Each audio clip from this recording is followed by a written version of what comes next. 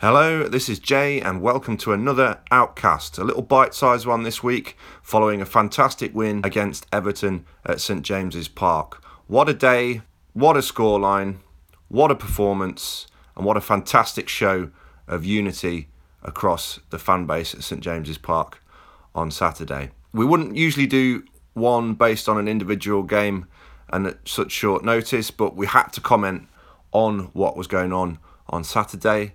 It was a fabulous performance, some real superb individual performances from the likes of Rondon, Shelvey making a reappearance, and also a fantastic performance in Ayoze Perez. And just the sheer roller coaster and pantomime of it all, with the likes of Jordan Pickford presenting himself as the appropriate pantomime villain of the piece, who got his comeuppance, and other players across the squad doing their part. Dummett making a fantastic contribution. Isaac Hayden, who was magnificent again in terms of his application, his commitment to the team. And that's something I feel that all round feels different this time. And if we bring it on to the subject of the manager and the tactical performance that he managed to elicit from his team, given the 2-0 down scoreline going in at the end of the first half, it's just all the more impressive that result came about. This is the difference between what is and what has come before. Previous managers would have been 2-0 down and tried to keep it respectable. Rafa Benitez goes in at half-time, and that comeback, that fight back, that drive, that passion, that tactical shift makes the difference and sets them apart. And also it's shown in the unity amongst the players, the common purpose that they have. In previous incarnations of the team and under previous managers, it was well known that various cliques formed and various factions amongst the players that supported one aspect of the manager's methods over the other, or there were favourites, or there were people who were ostracised, often without any rationale or explanation. And I know that Rafa is good at making it clear when you're not wanted as a player. At least he's consistent. He's wholly consistent with how he treats the squad and keeps the squad together in terms of unity. But also you have this really interesting dynamic where you've got essentially a two-language squad in terms of Spanish and English being dominant spoken languages within the squad.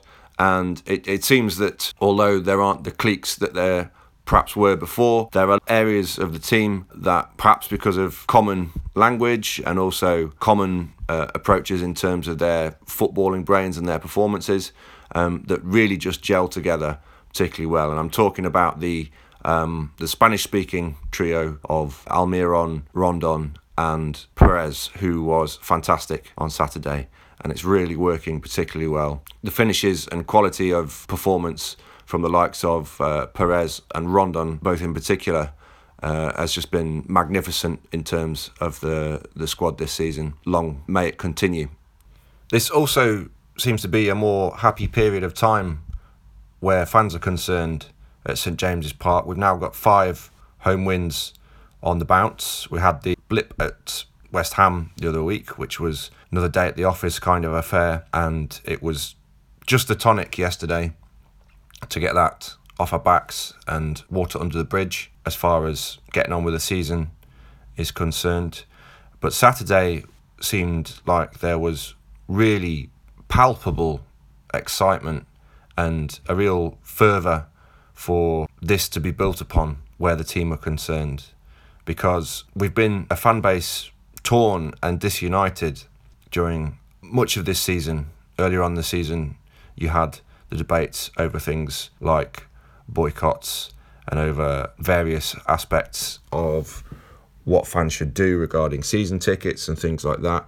And whilst we support as a group much of what has been said in the past along those lines, it's important to appreciate why we're actually there in the first place. I am on a personal boycott of home games, and that's just me. So I wasn't there at St James's Park, but what was truly very, very apparent was the potential for what it could be like regularly, given the platform of having a manager as decorated as Rafa Benitez, building something year on year. And I think that's where the excitement's coming from for a lot of people, is the idea it can be seen and evidenced what is happening on the pitch in terms of building something, methods, an approach, a different way of looking at things than has gone on before in the piecemeal and hodgepodge fashion that we're used to. We have someone at the helm who knows what they are doing.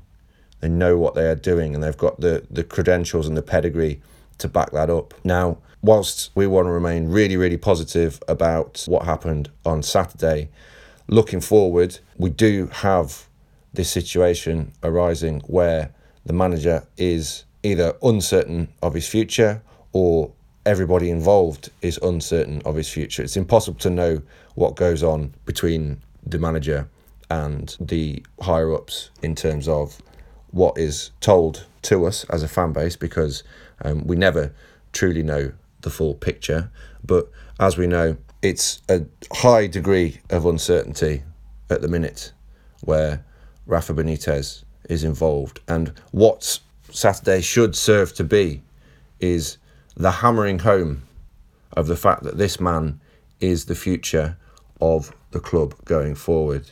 And this man, given the vision and backing and support of a like-minded ownership, we've got the potential to do great things, you know? I mean, no one as a Newcastle fan expects to be challenging for titles.